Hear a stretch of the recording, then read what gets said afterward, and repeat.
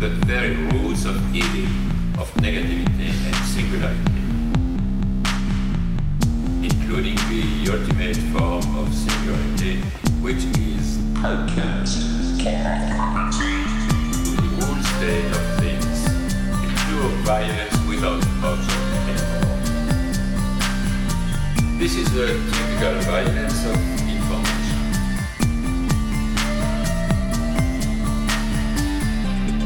It's violent because what happens there is a murder of the real, the vanishing point of reality. Let's not have a misunderstanding here. Welcome to Machinic Unconscious Happy Hour with Cooper Cherry and Taylor Atkins. As always, we are sponsored by the People's Institute for Revolutionary Semiotics. Before we introduce this week's guest, consider tossing us $1 a month at www.patreon.com/MUHH. This week, we are proud to bring to you Professor Gary Janosko, who many of you may know for his critical works on Baudrillard and Félix Guattari, as well as his work on semiotics, information theory, and communication theory. So much of our friends and mutuals and listeners will already know of your work, but we'll kind of give them the rundown. I feel like you need no introduction in my view, but you know, obviously, what I was saying before we started was basically I am fascinated to know we can talk first about how you got into Baudrillard or what was it about your studies in grad school that brought you towards some of the recurring themes in your work, like the question of information, communication, specifically these thinkers that put linguistics to task or submit it to some scrutiny. You know, you can see kind of the allies you mobilize in this fight against what Guattari himself calls, you know, the imperialism of linguistics. I came at it through the conjunction of semiotics and psychoanalysis. That was one of my preferred routes, first of all. And that was based upon the opportunities that I had from the time I was an undergraduate into my sort of early graduate school years, just to attend these summer institutes on semiotic and structural studies. And I was fascinated with semiotic problems during that period. That would have been early 1980s, so the first half of the 1980s. And then later on, when I became much more conversant with psychoanalysis, having studied extensively in sort of later grad school, Freud and Lacan, etc., the two together were, you know, an obvious Guattarian hybrid. And you could see that in everything that he wrote. He's trying to work through the European reception of semiotics via Gemslev and the problems that he encountered clinically and theoretically vis-a-vis the anti-psychiatry movement. What was the relationship between institutional psychotherapy and anti-psychiatry? You know, he was more of an anti-psychiatrist than, you know, because he was not impressed with some of the British experiments in this area, R.D. Laing and others. Although he did like, you know, David Cooper, some of the things that Cooper did. The psychoanalytic critique in Anti-Oedipus, which is, you know, less anti and more of a kind of sideways shift, also fascinated me because you know, studying for years and years Freudian psychoanalysis, you know, sort of embeds you in that thought, and the combination of a Peircean, Gemslevian style of semiotics, not so much a linguistic structuralism, but that was always in the semiotic, you know, field that you had to reckon with. So you always had, Guattari was a great, someone to travel with, a great fellow traveler, because he always looked askance at linguistic structuralism and the imperialism of linguistics and the critique of all forms of structuralist thought, especially schools of structuralism and followership. This started for him a kind of critique of scientificity and the performance of science, the wearing of lab coats and the titling of conferences, scientific conference on X. So that was also very much in the spirit I was working in as a philosopher, someone trained in philosophy and environmental studies. Now, the other route, which is equally, I think, interesting, is ecosophy. Except during that period in the 1980s, the only one using the term was Arne Næss. And a Norwegian philosopher, originally a philosopher of language, but then he comes over to this view of self, expanded self in the environmental field, and develops this concept of ecosophy, which Guattari picks up, but never attributes to him, as far as I'm aware, never attributes to him. And it's almost as if when you're reading in the late 80s, Guattari, you think, ecosophy, where does this come from? Well, obviously it's Næss's term. He used it all through the decade. But there's never a real engagement. And I think that I've spoken about this in various spots over the years. And I don't know if there's really a productive outcome of that. Whether the dialogue is even possible, I doubt very much, because of the really, really different concepts of subjectivity at play in those two different thinkers. And yet you have, of course, so those are my preferred routes. But even before that, if you can tolerate yet another. No, I love it. Please. If you add a tributary to these two rivers, it was, of course, Baudrillard. And Baudrillard offered a rigorous critique of the sign. His anti-semiology was very highly tuned and developed. I became fascinated with that. And Symbolic Exchange and Death, for me, was the key. Libidinal Economy, Symbolic Exchange and Death, Anti-Oedipus, those are key books for me in my intellectual formation. Awesome. Especially the anthropological material in Symbolic Exchange and Death, which I spent a lot of time working on when I was writing my dissertation. Oh, that's amazing. So of course, so I mean, this is kind of an odd set of interests. Right. They're certainly not core disciplinary interests by any stretch of the imagination. So I was always a bit of a marginal character within the sort of disciplinary spectrum. It's that kind of transdisciplinary spirit that does show a fidelity to, you could say Guattari's vision or his own attempts to carve out these spaces that didn't pre-exist. I mean, other than, as I kind of said, you've already shown a short genealogy or short, history of how you approach these topics, and now makes sense much more clearly with your chapter on anti-semiology, your second chapter in the critical semiotics book, that now I see clearly the connections between Baudrillard and Guattari, which beforehand I had only seen glimpses of. You mentioned Anti-Oedipus, Libidinal Economy, and then Symbolic Exchange of Death. And Cooper and I have been kind of circulating around these works, thinking of, it doesn't have to be necessarily direct influence, but there is a chronology, and there is an interplay of, there's a dialogue going on. For example, in your chapter on Baudrillard, you don't go easy on him when you cite from Libidinal Economy, from Lyotard, who is rather, if not rude or even kind of libelous in a certain way. He does call what Baudrillard kind of like a fellow brother, but at the same time, he's not holding back in his estimation. Well, I mean, think how long it took for sort of the European left to accept Baudrillard into their ranks. It was only really, Bifo and Lazzarato and others took them almost up until 2018 to admit that, Baudrillard has some very interesting ideas, some prescient ideas about credit and debt, and that simulation became a key to understanding the digital world, and that the divide was Symbolic Exchange and Death. They thought of it as a reactionary text. And if you read it in terms of his vision of the anthropological precursor to the semiotic regime, then you can understand how some of those ideas would, marginalize him politically, even though he was moving in the same circles during his younger years. Right. Politically. What Cooper and I keep trying to articulate, and you put really well, is this notion that you could say it's just this work, but I know that there's other works that you cite where it's not just a question of nihilism, because I do get the feeling from Baudrillard, as I've tried to describe it, is whether there's a nostalgia, although he kind of relegates that to an impossibility, but there is this nihilism. But you put it very well, where you're saying it's a certain way of going past nihilism and even going beyond it and through it, maybe, and taking it further. And I wonder if that is part of the unpalatableness for the left in Baudrillard's work.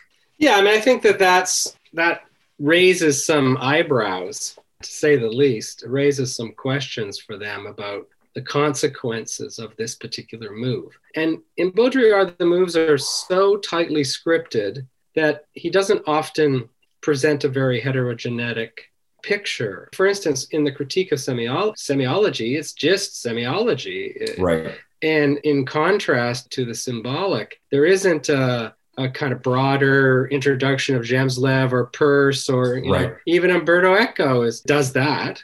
There you go. Yeah. And Eco moves is very much closer to Guattari in that sense, that those source materials are for him very significant, but never in Baudrillard, never, you know, that sort of ecumenical spirit isn't there. Right. It does seem his mobilization, as you pointed out, the anthropological core of symbolic exchange of death, with his relation to Mauss and the gift and the counter gift. Right. Absolutely crucial. And the African material that he borrows from Jolin and the Chad, Serra people in Chad, and the rituals, the importance of rituals and coming of age rituals in particular, and the way in which this is, in a sense, enacted through these special objects. Right. You know, the boulette, meat and mud ball. For him, this is an alternative world. Right. Anti-capital, anti-semiotic, anti-semiological, anti-capital, you know, whatever, call it what you like.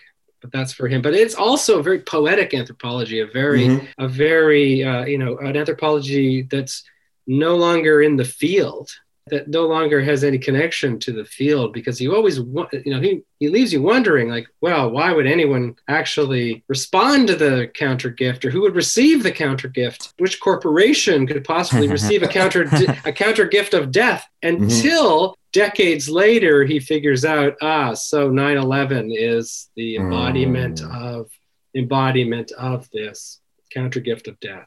Right. I mean, it is, he does say right out in that first chapter, he ends it, if I remember correctly, by kind of suggesting it's sort of my immediate death that could be this counter gift, or this gift that couldn't be reciprocated, and thereby sort of destabilize the structure. And that, I choose not to read that as a direct nihilistic statement that we should all just be lemmings and jump off. But I don't, he doesn't really, it's imaginative, and it's provocative. He's anticipating the logic of terrorism. I mean, that's that's really astute vision to see how that, just as neoliberalism is really shifting into gear, that's just, I think, incredible insight. He does work that out early on in some of the books. I can't remember which one it is now, and I recall even giving a paper on precisely this topic at a conference when I was a graduate student, trying to show that he had anticipated some of these issues. And he was marvelous in his capacity to predict and to follow trends in that respect.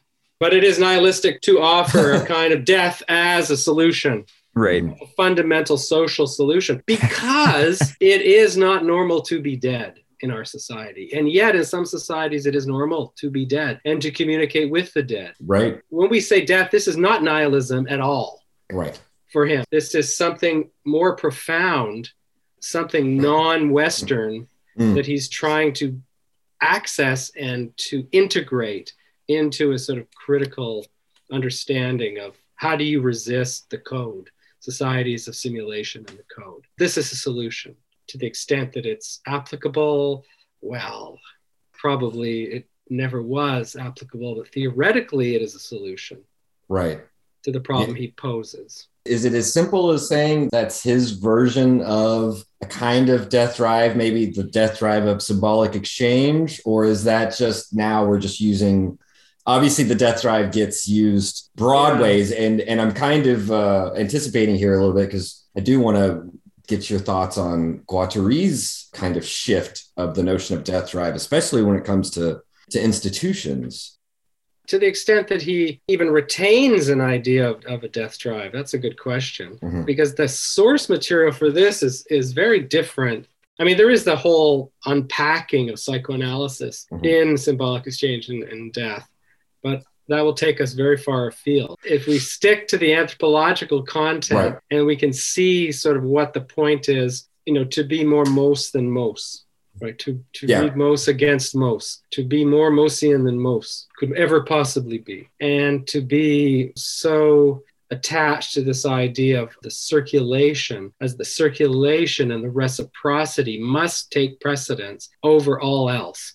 Right. And yet, how do you provoke a society that's not interested in reciprocity to receive the gift of death? For him, this is a fundamental problem. I should say that this is, in a way, his anthropological training arose in some ways during his visits to the US in the late 60s and early 70s, when he was attending conferences about design and also sitting in on a few lectures, anthropology lectures, that he was really interested in. I mean, it's fascinating. There's a whole tradition of theories of the gift, and I used to teach a grad course on this subject, from Mauss to Derrida. Theories of the gift. It was one of my absolute favorite courses to teach. Absolutely wonderful material. That's a long, in a way, it's a detour, but it's all part of my formation. I mean, what happens to you when you teach in sociology departments is that you tend to teach, sort of quasi-orthodox. Right. So you're not standing outside the batter's box all the time. You have at least one foot in there.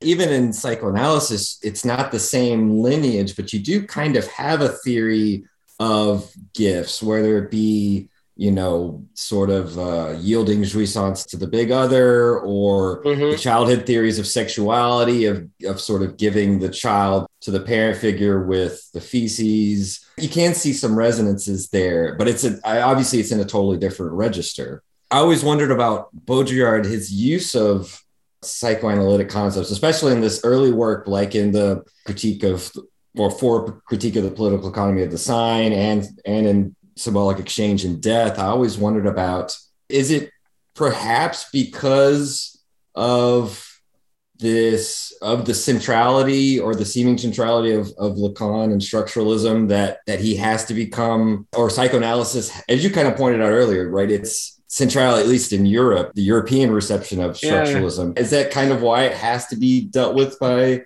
Baudrillard? I think his root is even stranger. I mean, he's a Germanist, right? He's a Germanist by training, and he's translating plays, a lot of plays and whatnot, into French from German, and that's how he gets his start in a way in publishing. And then he moves into this consumer society is the topic that animates his early theoretical production. And he wants to understand semiotically, what the meaning of an object is and how consumption can be described quite anthropologically from the very start, but semiologically and anthropologically. Those are the key moments for him. But how he gets from this Germanism to consumer society via Lefebvre, I suppose, is anyone's guess. I don't know the whole precise story. I mean, no one's written a book about this yet.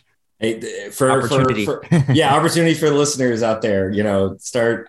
That's a project I should work on, honestly. We have every possible angle on Foucault known to the world, but we have nothing really comparable in Baudrillard. And we have massive studies of Deleuze and Guattari and their lives and so forth. We have nothing like that in Baudrillard. I think it'd be quite worthwhile for those who knew him in his younger days, especially.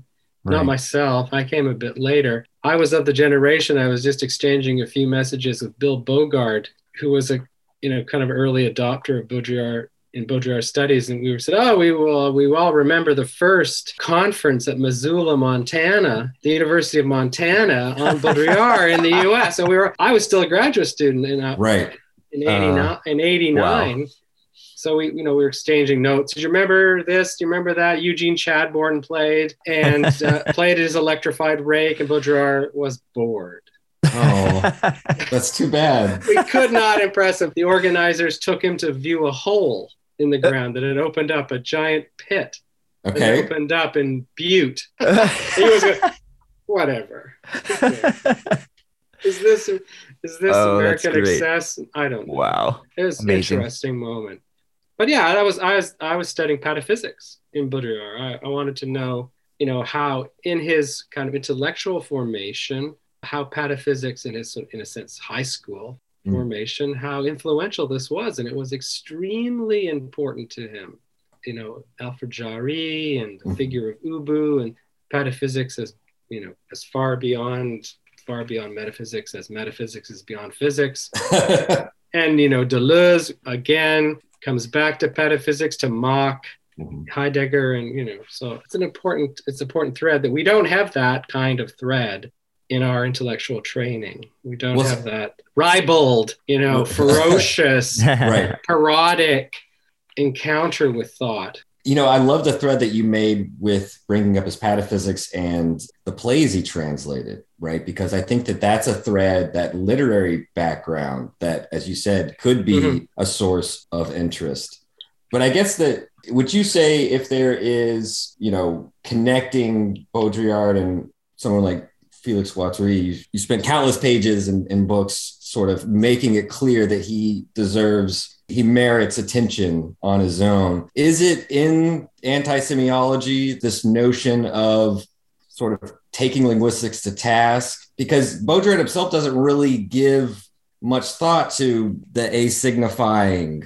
No, not at all. And right. I think that, that is, in asignification is the symbolic exchange for Baudrillard. Interesting. And for Guattari, this is a whole other dimension of how, things like algorithms enunciate machines, how your magnetic stripe on your credit card enunciates a process of verification and so forth, and in the movement of information, that proto-enunciativity is a very interesting feature of this it's almost an animistic principle, that the proto-enunciative machine is the asignifying semiotics in Guattari, and that is completely original. And I think that the informational examples, that's why in one way I gravitate towards them, as they make sense to me and when I'm trying to think through, but also this kind of provocative title that I gave in Critical Semiotics, The Search for Non-Meaning.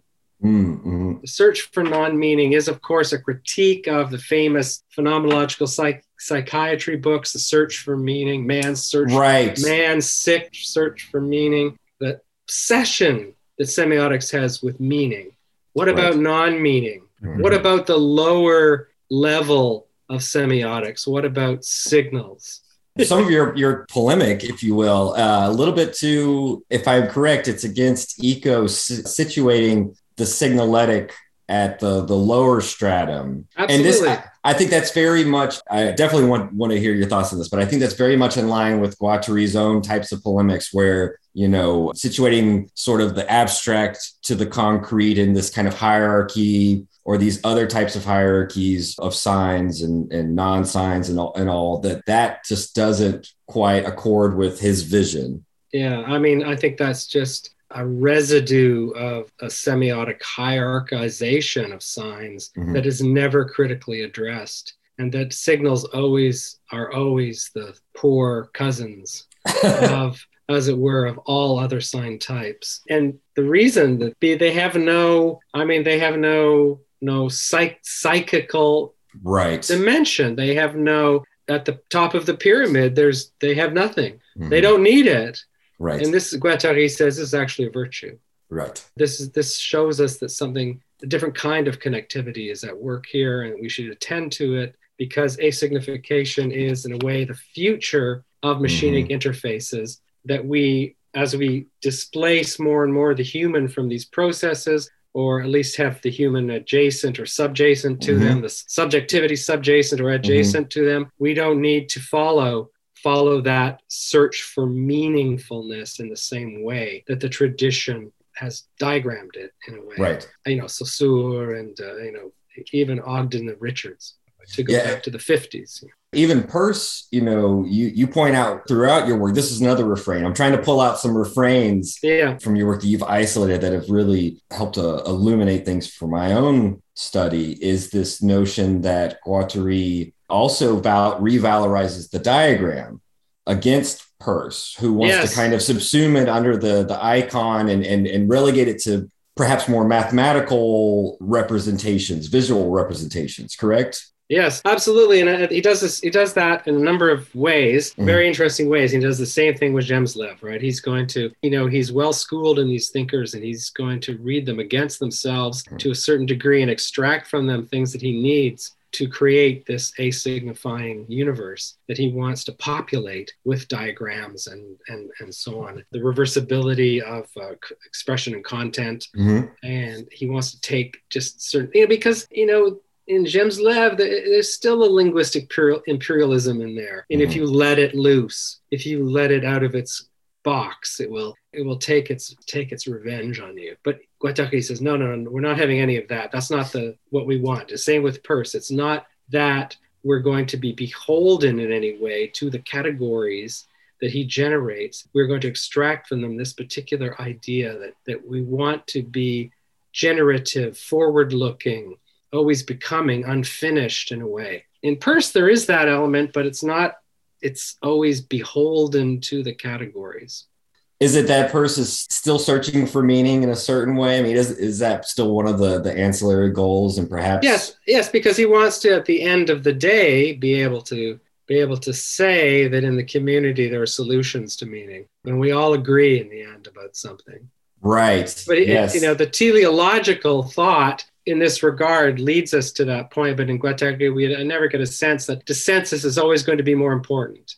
Right. Deviation, aberration, lines of flight, escape points, escape hatches, all those are going to trump, as it were, any teleological conclusion. I love that you say that, because that is what you find again in something like Three Ecologies and Chaosmosis and the ecosophical turn, which is this notion of cultivating dissensus. It's also, you find it in Deleuze, right, where it's this critique of good sense and common sense. The whole notion that everybody knows, and perhaps we actually need the transcendental idiot to ask the obvious questions that, what does everybody know? How is it that we all share this knowledge, this consensus that sort of, presumes that we fit in, and that everything, as you said, is teleologically geared towards some higher goal. All of these matters come right down to the practice of borrowing concepts, working on them, changing them, recalibrating them, and reinserting them into different systems of thought.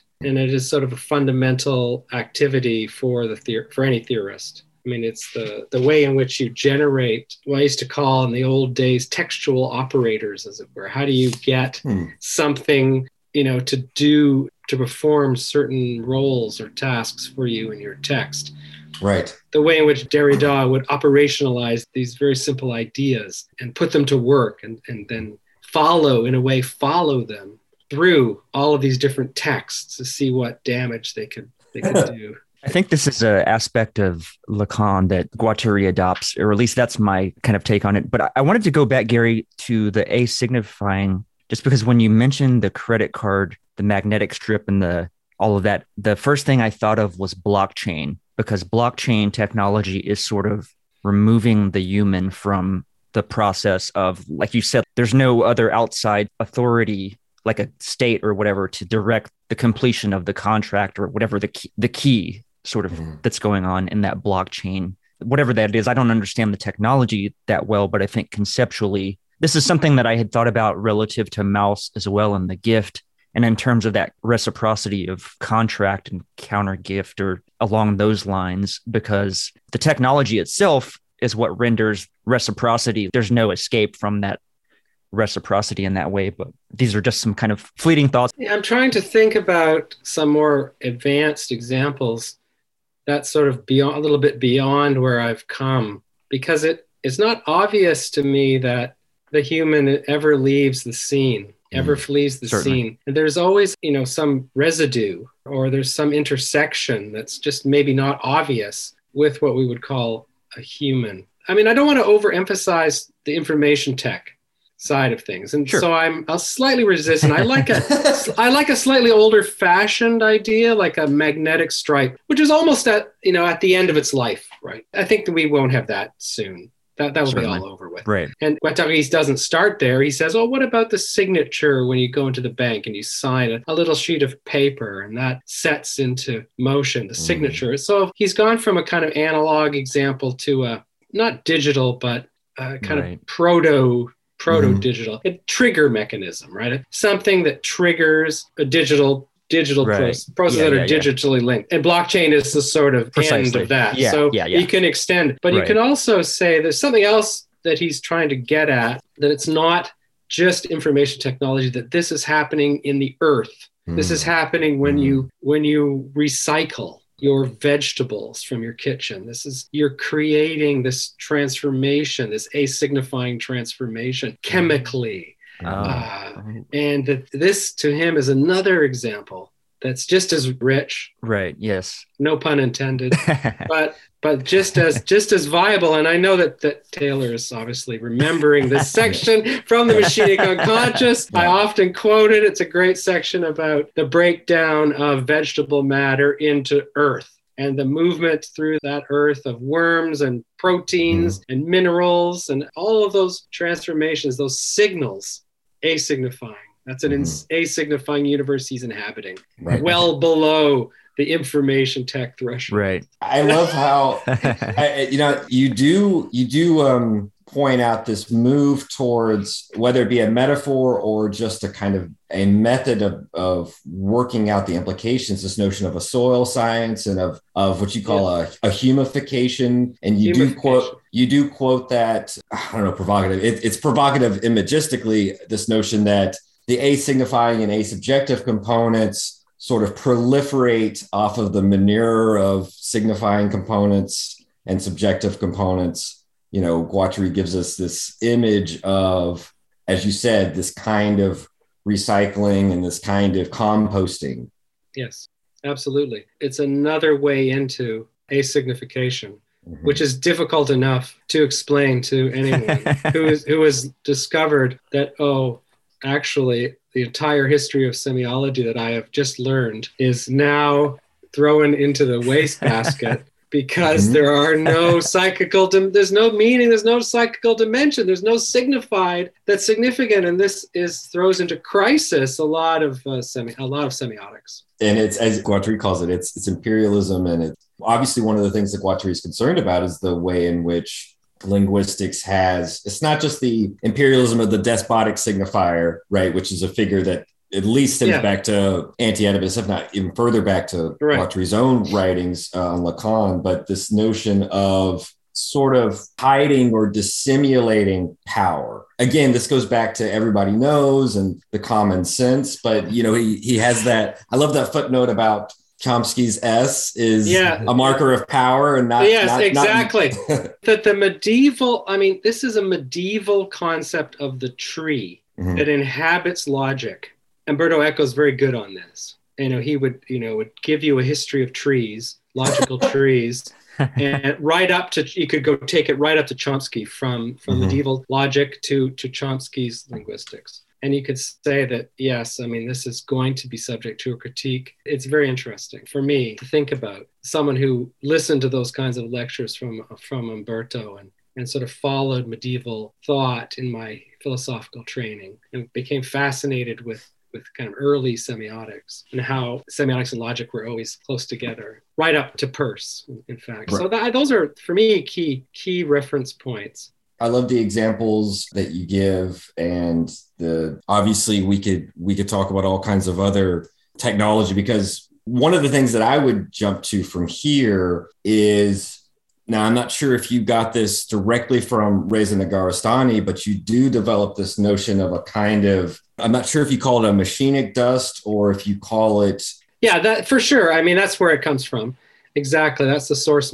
Cyclonomedia was the source material for that. And I originally wrote a short piece on the 4 elements, Mm-hmm. updated from, say, Empedocles to the present, and borrowing for each element a different kind of model that poses a problem ecologically, semiotically, human, cyborg, post-humanistically, for a collection that came out on post-humanism, and that was my sort of focal point. In terms of history of philosophy of ideas, you have these key elements in the pre-Socratics and up until Aristotle in a way, and then you have that hanging around as a model of thought. Dust is beautiful. It's such a rich idea, and it's not even a post-natural. It's the way in which liquidity, either blood or oil or gas on water, or gas in the water, or propane or methane in the water, from fracking pollution, that becomes water in our world. Right. It's more than bottled water, although bottled water is also in that category now. But you can generate through this process, this renewal of those fundamental elements, a bunch of examples that are provocative. And certainly earth, dust, traces of dust, various dust being blown either from deserts, having different qualities and different colors and different effects, and the way in which the air is perfused with particles, so that air changes, and then you have the Sloterdijk, the atmoterror element entering into it. But the dust is like smart dust. What would smart dust be? There was an idea that I was playing around with in that book, that you can think about a kind of particulate, semioparticulates that could be given a kind of intelligence and, in a sense, mobilized or become autopoetically directed into a kind of cluster of, these sort of techno objects. Right. And that's not too far from reality these days. So you get this sort of shift from the organic to the post-organic, from the, the sort of machining of the dust becomes more and more pronounced. If you think about, all of the dead skin under our desks and all of the metal shavings from our bicycles and, and the plastic shards embedded in our skin and all through our bodies, you get this whole sense that the world of dust is magnificent and terrible at the same time.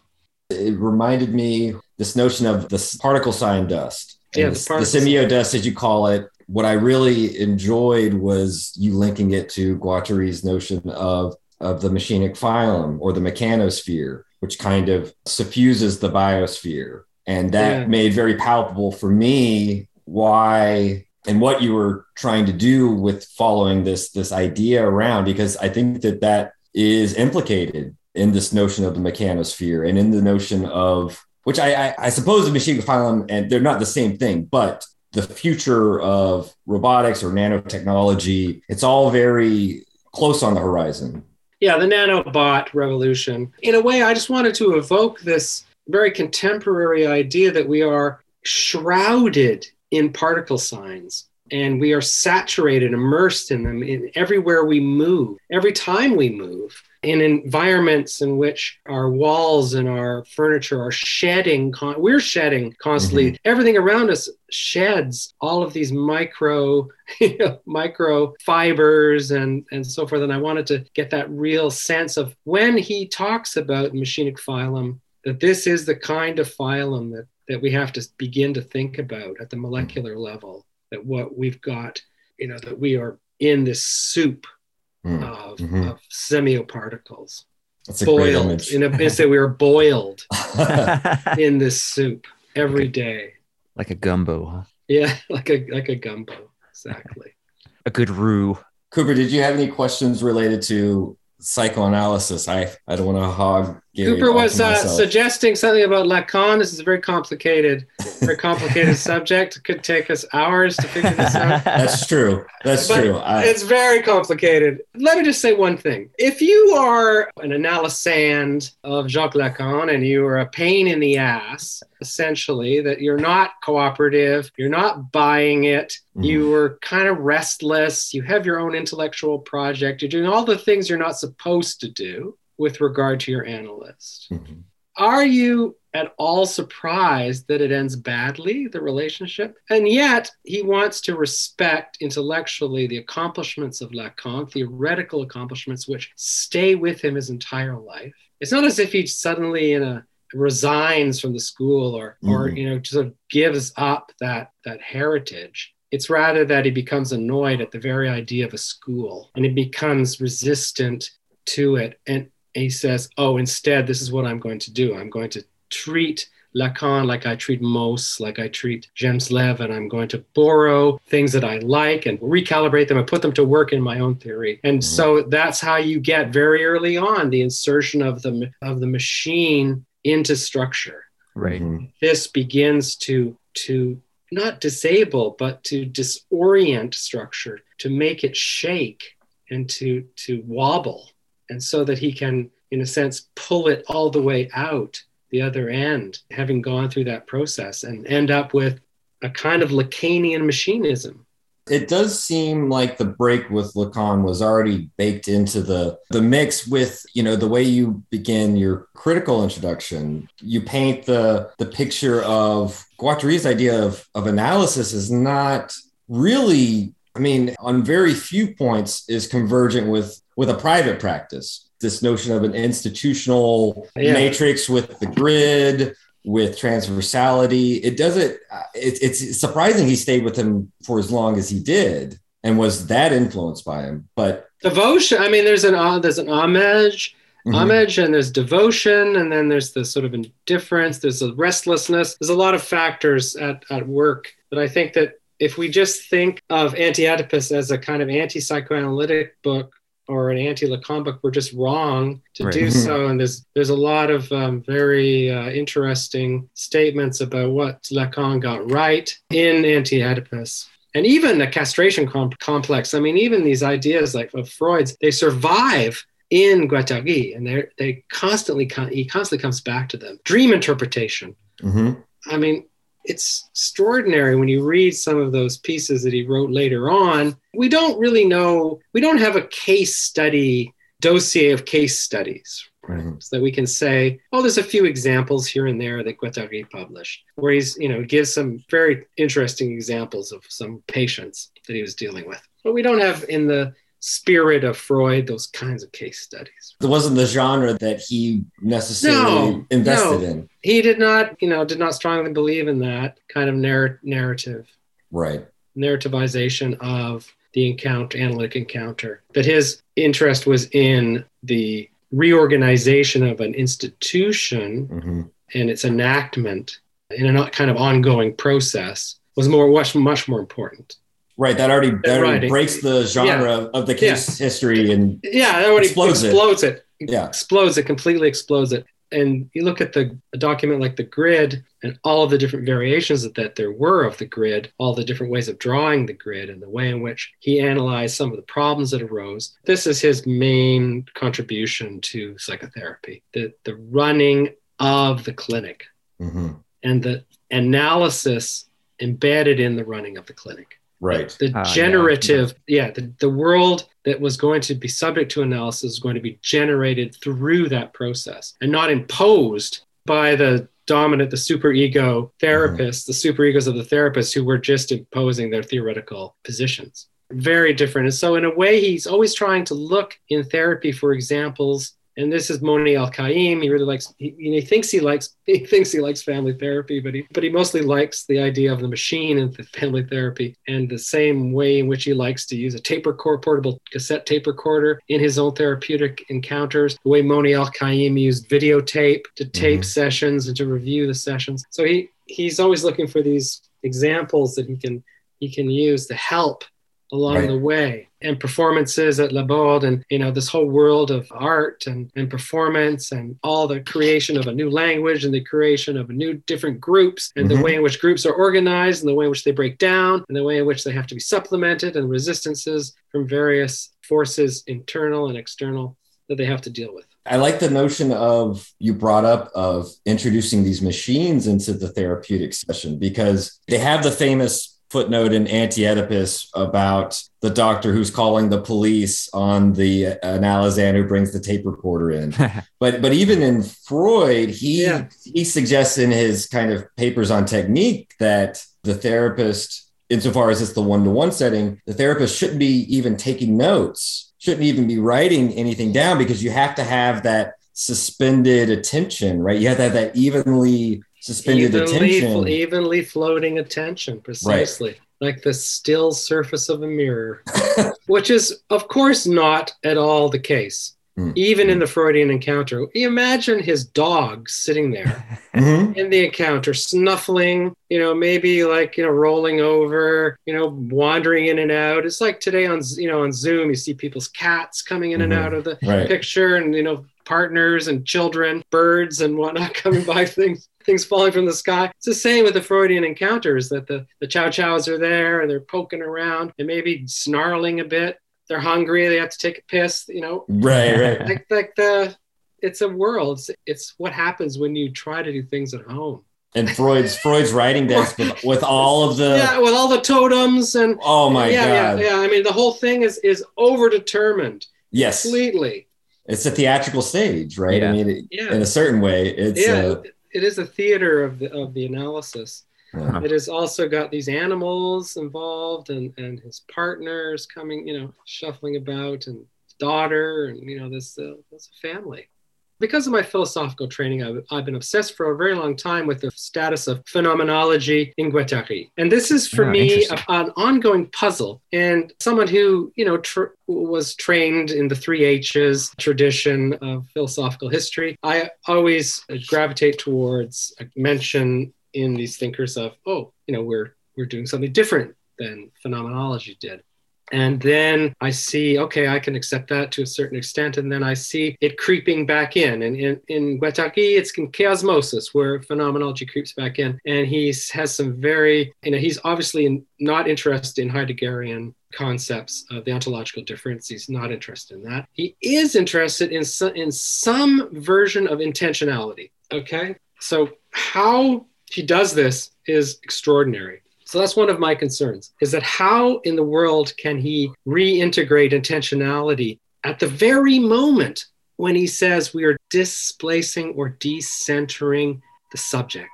Wow, that's very interesting, because he says we're going to take the subject-object relation in the middle. And so intentionality is not hung back on the subject. It's loosened and floating, and it adheres to non-subjective objectities and subjectities, as you would say. It adheres to this other, an intentionality of the invisible, an intentionality of the proto-enunciative object. So to me, wow, this is really a really strange idea and powerful, hard to get at. So I'm working on that. And of course, I have my other easy answers. It's all just phenomenological psychiatry. It's all von Weizsäcker and the other, Germans that he really liked to borrow from in that not very much studied tradition of phenomenological psychiatry. And that's where you get the pathic idea of the pathic versus the ontic in his work. And there's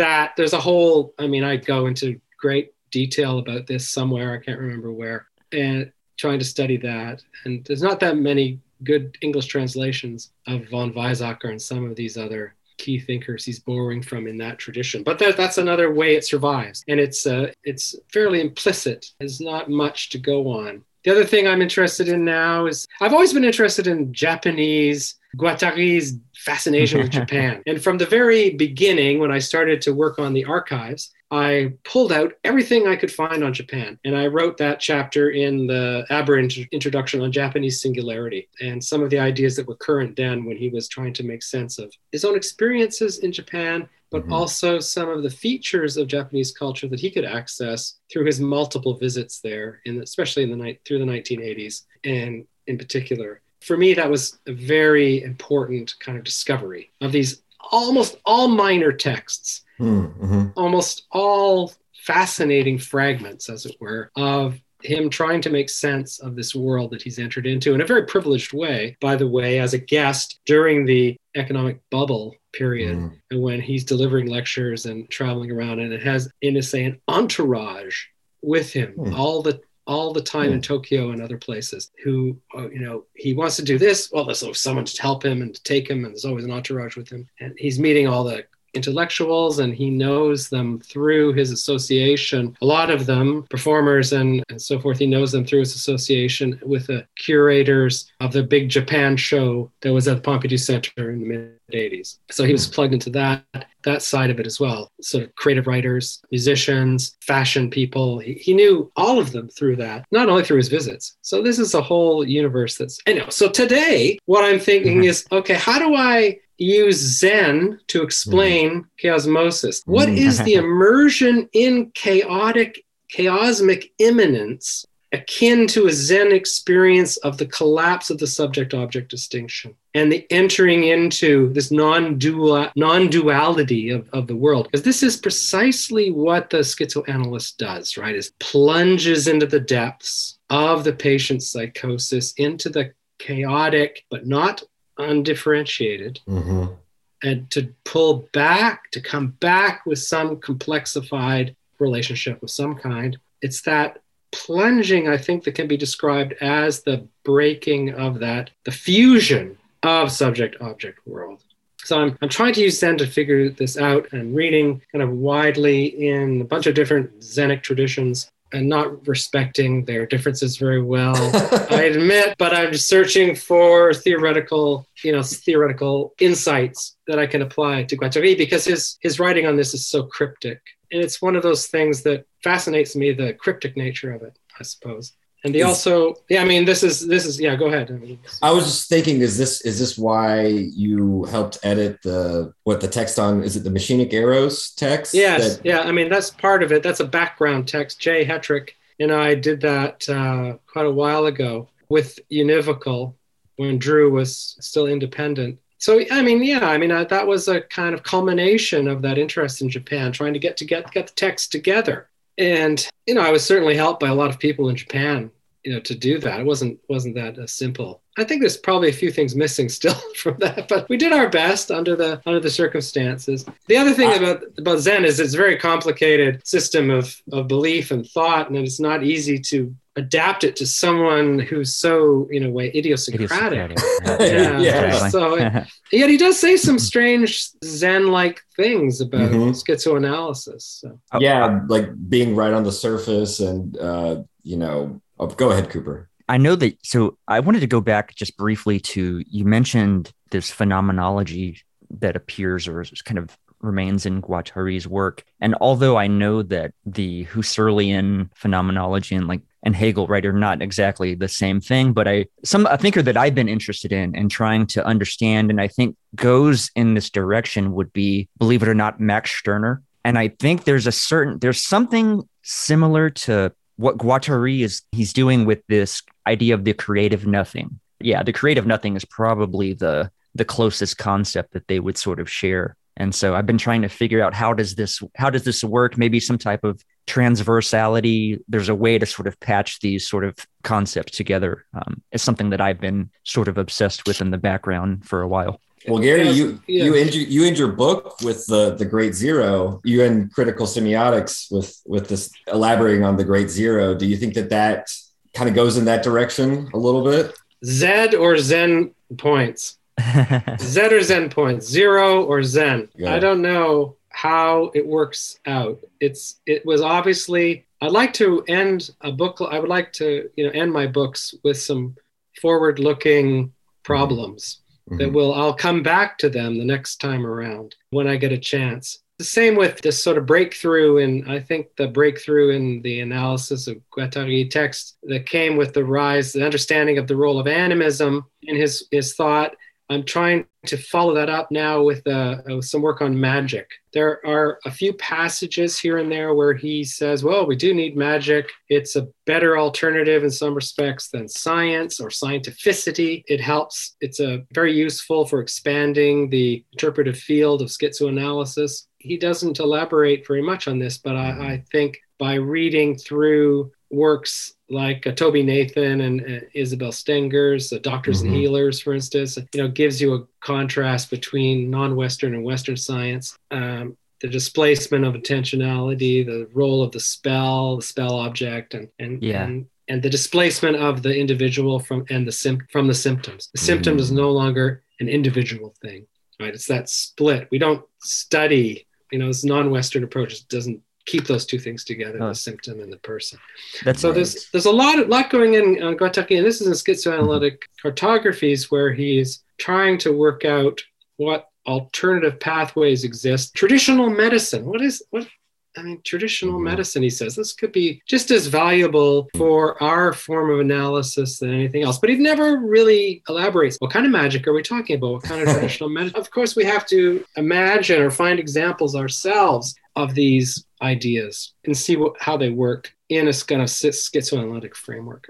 I could definitely see something like sigil magic being something he would be interesting, because that's kind of like an asignification or some type of machinic process going on there as well. It's very suggestive. It's very suggestive. There's a number of different routes that could be taken. I'm trying to just read histories of magic at the moment and trying to understand exactly the bifurcations in the status of magic. Interesting. I mean, he thinks that there's a little bit of magic still still inside of science, and a lot of the way in which scientificity is staged. So he believes that all we have to do is just kind of bring it out into the foreground. It will help us to understand how we deal with, in a psychotherapeutic therapeutic context, what role it could possibly play. So those are the things. Zen, magic, those are my... You're studying to be a wizard, Gary. You're studying to be a wizard. The notion of sigil magic, it does seem like the diagrams that Guattari starts to elaborate, especially in schizoanalytic cartographies. They become more and more elaborate. They have a kind of magic to them. Man, you just blew my mind. Well, you're the one that suggested it. God, that's fantastic. I didn't make that diagrammatics connection that you just made. That's fantastic. The diagrammatics connection is very beautiful. Significant. Oh, that's good. I thought, when I look back at a very ambitious book like The Aberrant Introduction, with sprawling footnotes, outrageous, 6 pages long, that's just foolish in a way, just to even attempt it. I mean, of course, I was furious. That engagement was so intense at the time. But when I look at my fledgling attempts to explain, even to give an overview of the diagrammatics, the complexity of those diagrammatics, I think I made some inroads in terms of the theoretical foundations that were necessary to approach the problem and to reference some lingering structuralism that I detected in there. I still think there are other ways to do that can be quite constructive. And I think maybe magic is one way. And we haven't really worked out fully the force of the diagram. That definitely is true, and it does call for more study of those diagrams and putting them in context. I know we have about 5 minutes left. The one thing I wanted to mention in our last session on Anti-Oedipus, I believe it's on ethnology and psychoanalysis. It's section 4 of chapter 3. They cite Victor Turner, the Ndembu doctor at work or in practice, I think. And I read that article to put it in context, but they do a good job of schematizing it and summarizing it. They make this claim, but they don't really unpack it because, of course, the last chapter is where schizoanalysis comes up, but they say that what the Ndembu doctor is doing is performing a kind of schizoanalysis where he not only, it's not just a one-to-one relation, the whole village, the whole tribes are brought in and grievances are aired and rites are performed and all of this. So I guess that was the example that I thought of when you brought up. Absolutely. And that's perfect. That's a perfect example of the contrast between treating individuals or treating groups. Right. I mean, that's what the sort of tribal doctor is treating a group, not an individual. And the symptom is loose. The symptom is out there. And it has intentionality as an invisible source. And it could be witchcraft, right? Yeah, and it is. And all of those are factors. Yes. And this is the kind of thing that Nathan and Stengers do beautifully.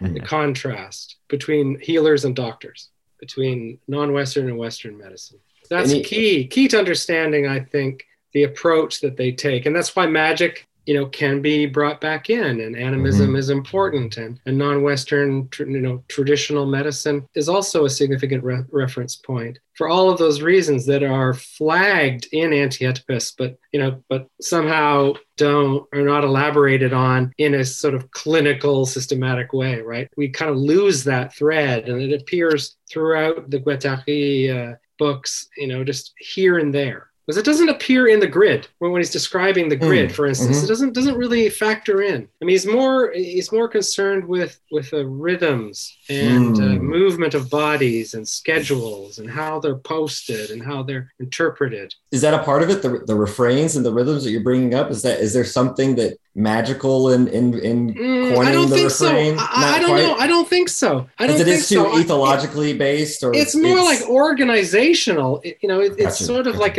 it's almost bureaucratic. It's not a Foucauldian diagram of power, but it's a diagram of. It changes over the decades, of course. Right. The diagram changes, the way that it works, the organizational principles change, but it's not about those things. It's not about magic. It's not about other things. It's a bit vexing how he gets those things that I'm interested in anyway, back into the picture, maybe just theoretically. Do you have a working title? If you want to give us something to look forward to and to imagine and plot little lines of flight, do you have some working titles for some of these works you have? So I started to write a book on chaosmosis because it's 30 years of chaosmosis in 2022, right? So that is a big year, and the chaosmosmedia.net has been launched in Europe. Chaosmosmedia.net.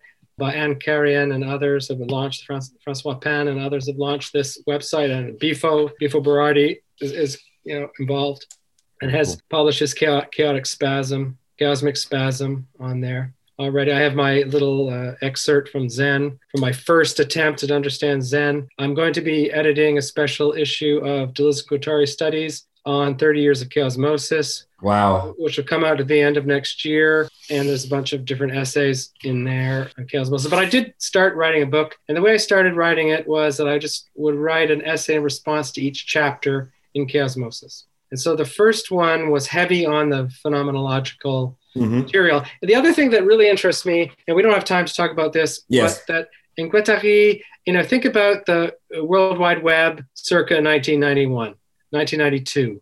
I mean, it's just barely, right. I mean, it just barely exists in a way, right? It's just starting out. The concept is fresh, and he's fascinated. He's, I would say, infatuated, in love with the interface, in love with these new ideas, hot links, right. Yes.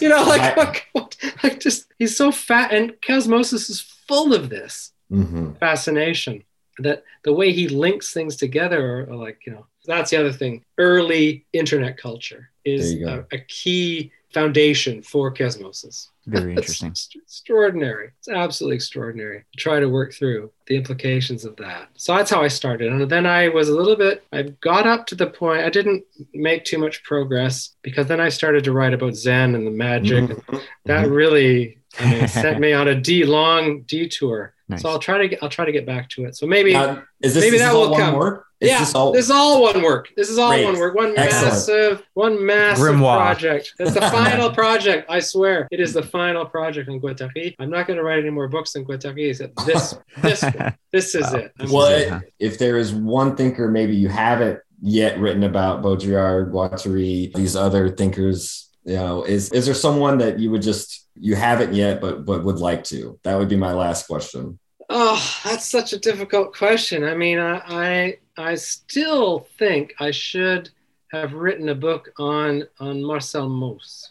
I should have written a book about the gift, theories of the gift. If I have one regret, it is that. To go back to some of that anthropological material, which I was absolutely in love with. Yes, I did Mhm. too. At various points in my life, and try to work out something.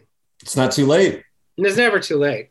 The Never too late. Clusters, the Pierre Maybe that's- Clusters is one that I've absolutely loved, especially We for read the- Guattari. Yeah. Yes. Oh, absolutely. I agree that there's that material is so incredibly important and rich, and that it really formed for me part of a world that I was just trying to create for myself and for my future during that period of PhD study, Mhm. doctoral study. That those books were very, very important for me. Society Against the State and Libidinal Economy and so forth. Some of the other anthropological works. There's Jean-Joseph Gu wrote a very interesting book during that period about symbolic economies. So there were key books all circling around the anthropological referent. Well, Gary, we are so thankful Yes. that you spent your morning and afternoon with us. Time flies when you're having fun. Absolutely. I enjoyed it immensely, and I'm just so glad we got to talk to you today. Yes. Yeah, I mean, we're really not even getting past the surface here, I feel. We've just really started talking about, we haven't really even opened up any of these texts and started to kind of pick through them Mhm. in a serious way. This is maybe a long-term project we should Yes. think about doing. We would love to. Absolutely. We would love to talk to you again. Yes. Today, I just enjoyed hearing about your trajectory Yes. from the past and into the future. Mhm. I thought that was illuminating and fascinating. But any one of these texts, especially since we're continuing Anti-Oedipus and Symbolic Exchange of Death, I know that I would want to pick your brain on Baudrillard some more. Your dissertation in your first book, or your books on Guattari. I mean, we definitely want to have you back on in next year, and we'll keep in touch, and we'll talk about it. Also, Yeah. I still want to talk to you about the seminars and Yeah, I know. I want to talk to you about all these things. Yeah, so many things. I know. So many things. Well, keep up the good work. Anyhow, keep up the good work. I definitely will try to find time, because those seminars are fun and and interesting. You've always kind of inspired me to do that, to think about doing, for example, Machine Unconscious. That was partly, no one else was taking Guattari seriously, at least not in the way in which you were. So you've always been a big source of inspiration for me, and hopefully we'll get to chat again about some of these projects and some of these and your own. Oh, I hope so. It's great chatting with you. It's just fantastic to talk about Guattari. Yes. It's always a pleasure. It was very lonely working with Guattari at first. Well, it was you know how lonely it can get. Right. Yes. Because the way in which the Deleuzian scene unfolded very slowly in the early 90s, in at least in the English-speaking world, sort of made it difficult to get a word in edgewise about the other guy. Right. Everyone loves Deleuze. We know that. But maybe it's Guattari's time. If the 20th century was the Deleuzian century, maybe the 21st will be Guattarian. Yes. Well, we're already we're already seeing the importance of Guattari every day. Cosmosis is a book of the future. Yes. It's a book about the future, right? So. And that's why Sokal and Brickmont didn't understand. Well, of course not. I mean, they were not able to understand that. That's obvious. Or any of the thinkers they really talk about. All right, Gary. Well, we'll let you go. Enjoy the rest of your day. Yeah, thanks. Thanks, and folks. we'll keep in touch, and we'll let you know as soon as as the episode comes out. Excellent. Absolute pleasure, Gary. A great pleasure talking to both of you. Thoroughly enjoyed it so much. Thanks again. Work. Cheers. Thank you. We you as appreciate well. it. You as well. Yeah, Cheers. we'll be in touch. Very Ciao. rules of healing, of negativity and singularity, including the ultimate form of singularity, which is alchemist. The whole state of things, the pure violence without object anymore. This is the typical violence of information.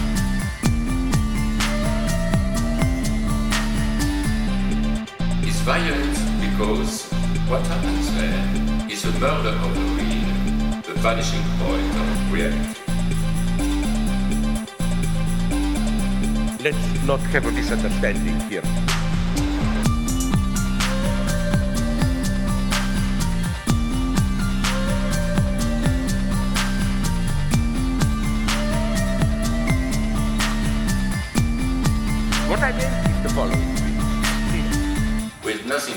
but recycled, whitewashed, lobotomized people as in Clockwork Orange.